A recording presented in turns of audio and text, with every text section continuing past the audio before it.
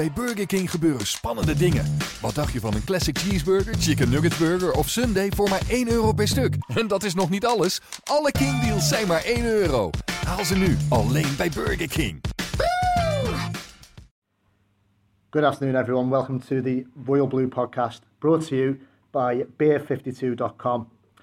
Our drunken ramblings are aptly being sponsored by this craft beer company who are offering you a not too bad at all offer. You can get 8 craft beers for just £14. That's a tenner off the usual price. All you have to do is go to the beer52.com website and enter the code ECHO Block Capital at your checkout. They'll also weigh you in with a 100-page magazine about their various beers and a beer snack, free next day delivery and a flexible monthly subscription if you like it enough to continue. Anyway, on with the podcast, and we probably wish we had a creative Beer 52 on the go as we look back, Phil, at Saturday at the London Stadium, West Ham, and I don't think I've ever heard you sound quite so broken as you did when you were making your way back from East London. It was just awful, wasn't it? Yeah, horrific. It was an ordeal, I think is the best way, wasn't it? It was painful to watch. And what people in the stands must have been thinking as well, because hard-earned money, all day travelling down there. It's just dross, to be honest. And it wasn't just us of an Everton persuasion who were in the press box who were sort of saying how bad this game was, because West Ham fans thought it was a decent point given that they're in trouble. All of the sort of assembled national media around us were just pale with boredom. Sounds great. I should say, we've got a slightly rejigged cast for this episode, joined by Neil Jones, one of our colleagues here. And Neil, you weren't in East London with Phil. No, luckily for you. I was too scared to go down and get into that firm of West Ham fans. I was terrified. Yeah. And I still think bumping into them would probably have been preferable to be in the stadium to watch that. Comedy value in there, wouldn't it? What I mean is, the thing is, Everton have been absolutely scintillating at Goodison, but my sort of increasing fear is that you can't even consider them credible contenders for the top 4 next season until they sort out that away form, because that contrast, it's just not right, is it? Yeah, well, Phil and I were at Middlesbrough not too long ago. It was. Yeah. I mean, if West Ham was worse than Middlesbrough, it was. Yeah, much worse. Yes. Yeah, I mean that's awful. That is so bad. I actually had Everton on a coupon on Saturday. Why? It was an over 1.5 goals coupon, and as Phil said on Monday, he said I don't think they had over 1.5 shots. So I think that sums it up really. You're right. Everton's away form compared to the home form is very different, isn't it? It's just chalk and cheese. But that often is the case with teams that are aspiring to that level. You think of Tottenham, even now, Tottenham still have a bit of a problem away from home against good sides. I mean, not that West Ham are a particularly good side this season, but I think that, as we've said it a few times this season, that's a next step for Everton, isn't it, to go and get a big away win and some consistent away performances. No, I say consistency is the key, because all things being equal, Everton's home form probably won't be as good next season as it's been this season. They're going into 2 games left and they've only lost once, which is an incredible turnaround given how poor they had been at Goodison. So we've got to accept that there's a good chance that they won't be as formidable at Goodison. I still expect them to be very strong, but not quite as good. So you're going to have to prop that up with a significant turnaround away from home. But it's difficult to kind of put your finger on why they've been so. The drop-off has been so significant and so huge, because it's the same players, the same squad largely that have done it at Goodison. Very strange, and I don't think there's been many away games where they've played really well there. I thought Palace, they played well and got the win. I thought it was a really good kind of what you would call a traditional away performance. And then not too many. West Brom early on was all right in the second half, but even still, Koeman, as everybody knows, had to go and rip it up after 30 minutes. So it's been a problem from the off, and it's there's been a few contenders for worst away performance of the season. Southampton in December was terrible, but West Ham will lift that trophy, Derby. I think. Well, yeah, the Derby as well, but they're actually, in comparison, Everton were you would look at Everton in the derby to Everton on Saturday and go, oh, Everton in the derby were quite good, weren't they? I think perhaps Everton have got a fair few players, and I think we can sort of suggest who they are. I think we've got a fair few players who I think feed off a crowd and feed off a little bit of needle, and if it isn't there in their favour, I think that affects them. And you know, I believe the atmosphere at the London Stadium is you know, poor at best, even on a good day for West Ham. I can't imagine you get too many players. You think of someone like Lukaku or even Ross, who would be right up for a game at the London Stadium. I think they can allow themselves to drift into snooze mode a little bit, whereas perhaps at Goodison you can't do that when they know that if you let one run under your foot or you hit the first man with a cross or whatever, that there's gonna be a reaction. Whereas I think big pitch, bit of open space, and sort of a sort of yawny sort of afternoon in April. I think you might get players who'll drift into that mode, and that's a reflection of the general quality of the squad, I think.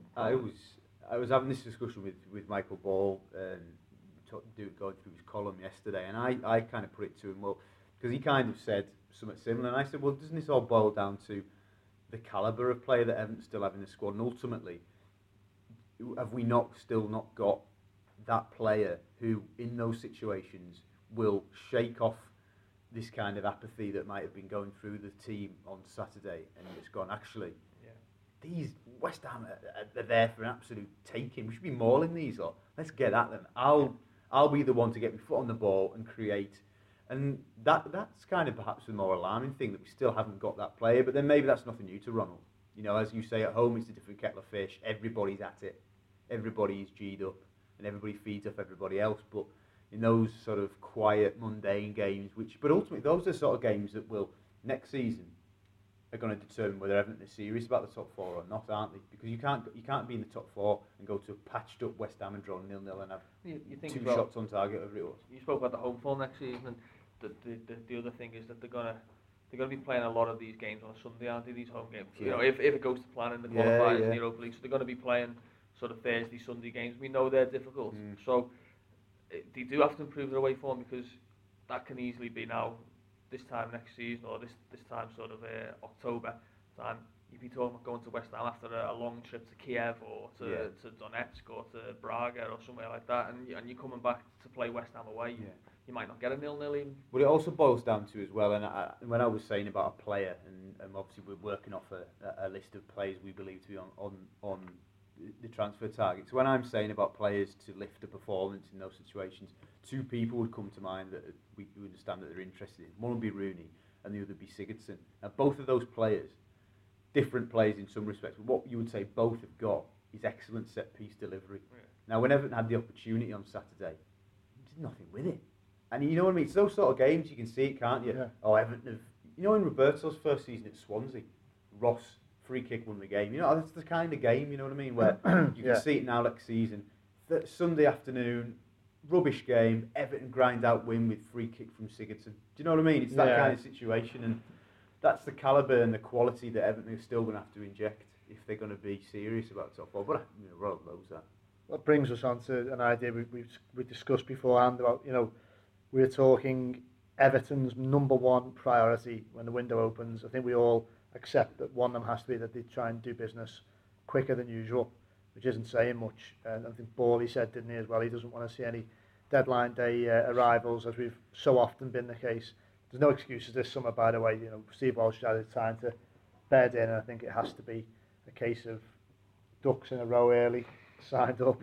But that first man through the door, okay, not the one who you think practically might be, lads, but if you, in terms of the importance to Everton's team for next season, Phil, I suspect I might know who you'll say, but we'll start with you, Jonesy. Who do you think it has to be, that first name through the door, that first player? Okay, I don't want to take you off course, but if Lukaku is going, it has to be his. It has to be his replacement. Yeah, so a centre forward. It has to be the centre. I would maybe suggest it probably needs to be a centre forward or a forward anyway, even if Lukaku stays, because they do need another forward option.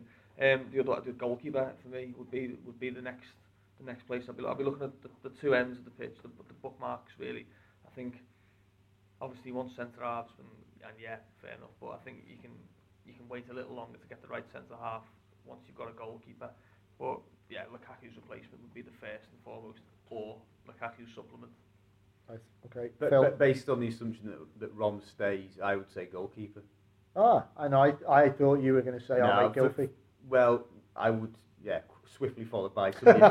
But can he play goal? Can Gylfi can play goal? Can he? No, in terms of keeper first.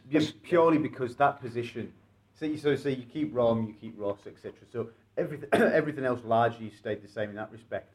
The goalkeeper situation is so up in the air. Yeah. He's changed goalkeeper now, 2 or 3 times this season. Neither is convinced at any point really. Has to be the priority. Get the goalkeeper you want, get them in early, and then build from there. I would say. Pickford.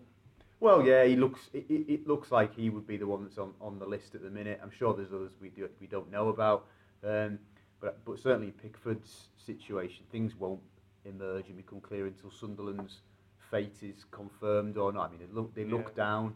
Tomorrow night they play Middlesbrough, don't they? Tomorrow night, Sunderland. The big one, yeah. And Pickford, as I believe, wouldn't want to play in the Championship. So if Sunderland stay up, it becomes a little bit muddy because he's a local lad and obviously loves that club. If they go down, I think it becomes a little bit more obvious that he will leave. But Everton won't be the only club in for him, I'm sure of that. I have to say, I think mine would be Sigurdsson. As much as I do agree with you both on the need for a goalkeeper, I think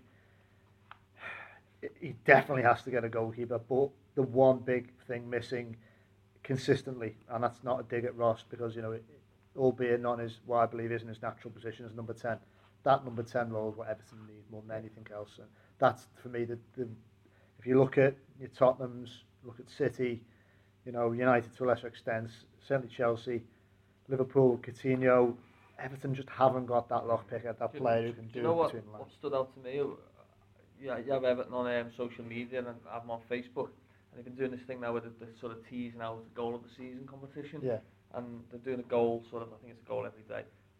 They're all nice enough goals, but they're all in the box. All these goals.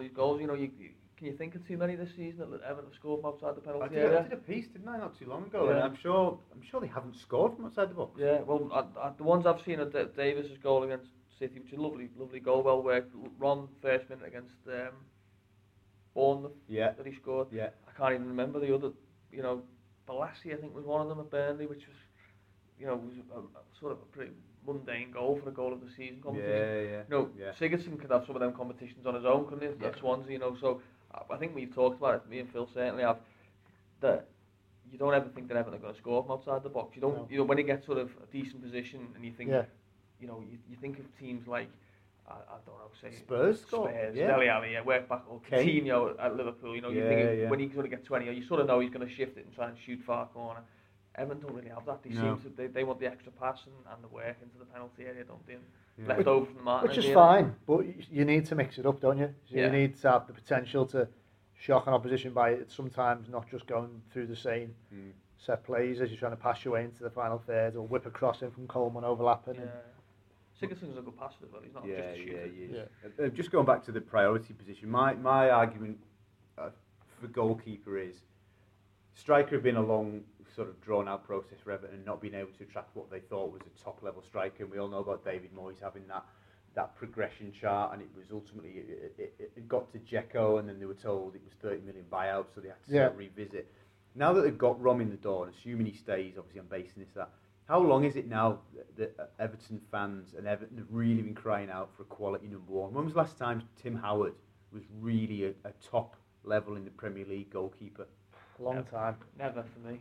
So, well, there you go. There's, I mean, I'm not sure everybody would say he was never good enough, but but that's a case in point that surely now with the funds available and the critical point in terms of where Everton are at this kind of junction in their short-term, medium-term history, surely they have to throw so much money at a goalkeeper. Yeah, I mean, you'd have to say Nigel Martin, really, wouldn't you?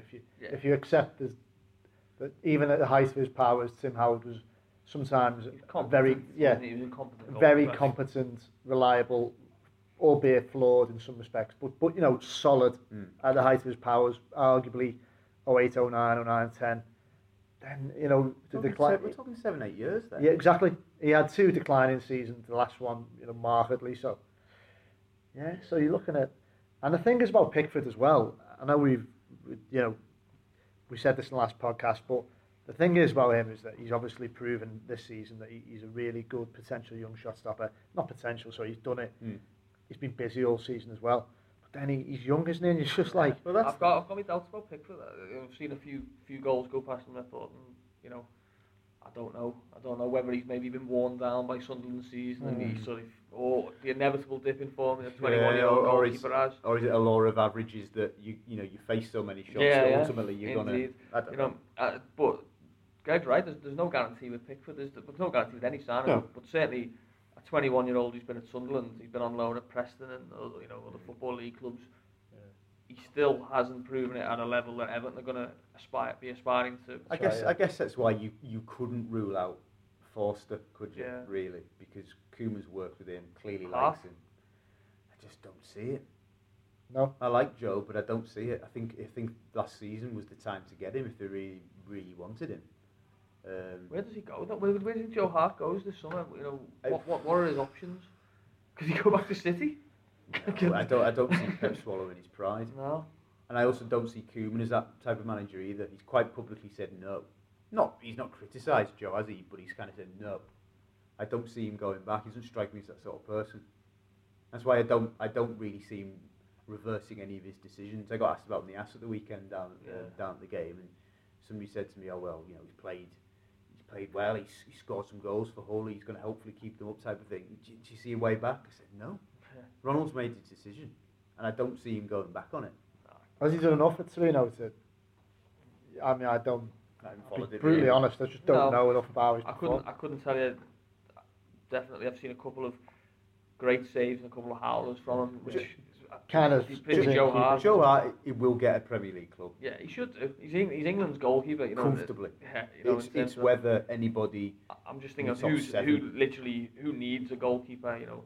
I mean, would Southampton swap Joe Hart for Forster, for example? That would be a good example of a club that would probably be looking at something like Joe Hart. I mean, I'm not saying you would go, but you know, your Bournemouth, Newcastle. Well, not a bad shout, is it? Big club, yeah. We were talking as well before, weren't we, about terms of, we won't dwell on it too much because I don't want you slitting your wrist at the end of this, but that was a stinker, as we've well established on Saturday. Some of your worst Everton games, you know, just. I mean, Phil, we said earlier today, didn't we? You know, that wasn't even really in your top 5, as bad as it was, because that last season of Martinez. Well, I mean, in terms of for terms of lack of action, the lack of anything going on, that will be up there. Yeah. I thought the first 45 minutes against Leicester on Boxing Day was possibly going to be as bad as it would ever get, but West Ham showed me differently. Obviously, in terms of horrific games, something at the end of last season, Anfield at the end of last season was awful. Chelsea earlier this season was pretty poor. But in terms of just outright boredom of game of football, go back to your Southport days, or your Marine. Crikey, I've spent nights at Ossett Albion watching Marine. I think stuff like that. North Ferriby for a 0-0 once. So some of Echo FC's games as well on them Wednesday. There's always goals at one end though. Yeah, and then it swaps in the second half. I shared some with you, Greg. We were at Hull on New Year's Day, and Martinez's second season wasn't it? 2015. Just let those words sink in. We were at Hull on New Year's Day. I tell you one that was a real stinker. The Bate Borisov one before Christmas. Oh yeah. Remember that? Yeah, do you remember? At least it was lovely and warm. Yeah. What about you? I remember you being at. I think you were at. Was it Everton 0, Wolves 0? Was it on the same day Liverpool played in the FA Cup final? Was that a Sunday, wasn't it? Yeah. Yeah, I remember watching that game, or the highlights, as you might call them, and thinking, wow, these were the highlights. This is what they've decided. I mean, I didn't throw-ins. I didn't do those two, the second and third games of the Martinez reign. You know, the first season, Cardiff, West Brom and Cardiff. What were they like? Cardiff was naughty, wasn't it?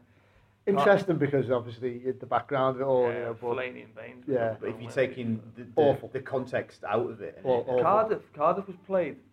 The game looked like it was played in the rough. That's what it looked like. It looked like golfers in the grass at Cardiff. Look, honest to God, like it was up to like my waist. Yeah. I couldn't see over it. I didn't want to go there. I thought I'd invite him. Comedy double, I could say. But the game was played like it was long grass. The ball was it wasn't even rolling, was it? I just remember thinking at one stage you would have. I think Marky Mackay was Cardiff's manager, wasn't it? And if you'd just said, listen, it's a nice day. Yeah. The second half off, like let's just get home. Yeah. Like, no one needs this in life. 0-0's fine by us, yeah. and that's how it was played. But as Greg said, I think it was a bit interesting afterwards because I'm sure the post-match, I remember doing it actually, and it was all about Gareth Barry was going to sign, and Fellaini and Baines were set to go to United. Obviously, only one did. I suppose what we haven't obviously referenced the unspoken is any game under Walter Smith would probably tick the box. Preno would have. Preno would have 200 games. Was the one where they played 8 defenders? Was it Blackburn? I suppose it puts it in perspective, doesn't it? When you think maybe we shouldn't be too not too distant Mike memory. Walker era. Mike Walker area. Well, it was always colourful. Unfortunately, it was mercifully short-lived, but too long by some counts anyway. But you see this film, almost certainly touch wood, it won't be in any. You get a reaction on Saturday, and you'll see Everton at least give Chelsea a game. Well, and it's just again, what is? Well, it's at home, isn't it? It's a huge game, and scores to settle in that respect because Everton got their backsides handed to them big time in November. Me and Josie were down there. Chelsea were very good that day. I mean, we can't disguise the fact that they were good, but it was. I remember what was it Koeman say, Jonesy? It was like we tried to go man for man, and it didn't work. And he was basically we weren't aggressive. He said we didn't have any aggression. I think he basically hung everybody out to try apart from Idrissa Gueye, basically saying he was the only one. We need more Idrissa Gueyes and all that type of thing. It's interesting, isn't it? When just reminded me that was a constant mantra over the first half of this first season: aggression. Yeah. Always lacking it. Oh, there was none of that on Saturday. To the credit, well, I was about to say, to the credit largely, he's not say that as much as he must see the requisite, Davis, not aggression, but sometimes aggression. He can put his foot in and he will. Yeah. Sometimes a bit rashly and he'll get pick up bookings, but he's having a go. Gay's always had that to his game, and Schneiderlin can be a bit of a narc, can't he? He can put his foot in, he's commanding. I think Sunday naturally lends itself to that though, because it's really, not for us lot, but for everybody else, that game is set up for Chelsea. It's a game there. Can they go to Goodison, one of the strongest home records in the league, and pass the test to win this league? Because Spurs are breathing down the necks. Yeah. That for me is motivation enough. If you're an Everton player, go and ruin it for them. I agree. No, it is big time. And just a quick last word, Phil, just to close up on. Be remiss for us not to mention the 23s. Absolutely fantastic. Achievement by Unzi and the lads there, John Ebrell and co. All of them deserve a massive clap on the back. And we've written quite a lot today about that, but one last game of the season left, and great opportunity for fans to go watch, isn't it? Free entry at Goodison on May the 8th. It's set up perfectly. Well, I say perfectly. It would have been set up perfectly anyway if Everton had to go and get something. But it will be a celebration now, won't it? And no, they've been terrific. And I think what's set Everton apart this season in the 23s level. There's a lot of good teams in that level. A lot of really good players. City have just got some unbelievable footballers, and they'll be a force again next season. It'll be a really interesting race next season. But this Everton team have been streetwise. They've had a maturity about them. The other teams haven't. They make less mistakes. I think they've conceded the fewest goals. They look more of a team than the others, and they've had to deal with loans, injuries, promotions to the first team. I don't think he's played the same 11 probably consistently. He's not had the opportunity, Unzi. But there was just a grittiness early on about that team. And I wrote a piece in September after they'd beaten United 2-0 in third gear at Southport, and Unzi was not having it at this stage. But I said this looks like a team that can seriously challenge, and it's proved that way. And it's been a bit hairy in the past couple of weeks. They got beat by City, and there's a few wobbles, but no, the best team always wins the league, and they've been that. Yeah, absolutely. Well, you can't argue, can you? It's you're talking about being streetwise there and sort of aggressive and a team. I think reflected who the manager is, isn't Definitely. it? In terms of that, I think Yeah. you get a lot of teams who are like that. And, you know, you can argue till the cows come home about, does it mean anything to win the under-23s league? But it's not a bad thing for the club at all, is it? And it'll be a great day on May the 8th for everyone to go down there and hopefully, get a good crowd. I think onto talking about 20,000. He's hopeful of 20, yeah. And But, look, how good would that be? and I put it to Unzi this morning. I said, in many respects, you've had the perfect season. You've won the league. You've brought players up from the 18s, people like Nathan Broadhead, for example. Benny Beningame is just flying at the minute. But you've also promoted them into the first team. You could not have asked for any more, really, from that season. So hopefully it's a sign of things to come. And, they're brilliant, really. Yeah, definitely. Well, certainly we'd all endorse that, I'm sure. Thank you very much for listening to this. Remind you just once again about Beer 52, beer52.com. You can go there and get your tenner off your crate of 8 beers. And maybe come Sunday, you can enjoy one of your beers from Denmark, Colorado, Belgium, wherever they're from, with a bit more of a celebratory as apart from a commiseratory, which would have been on Saturday. Thanks for listening, and we'll be back towards the end of the week to preview in a bit more length the Chelsea game.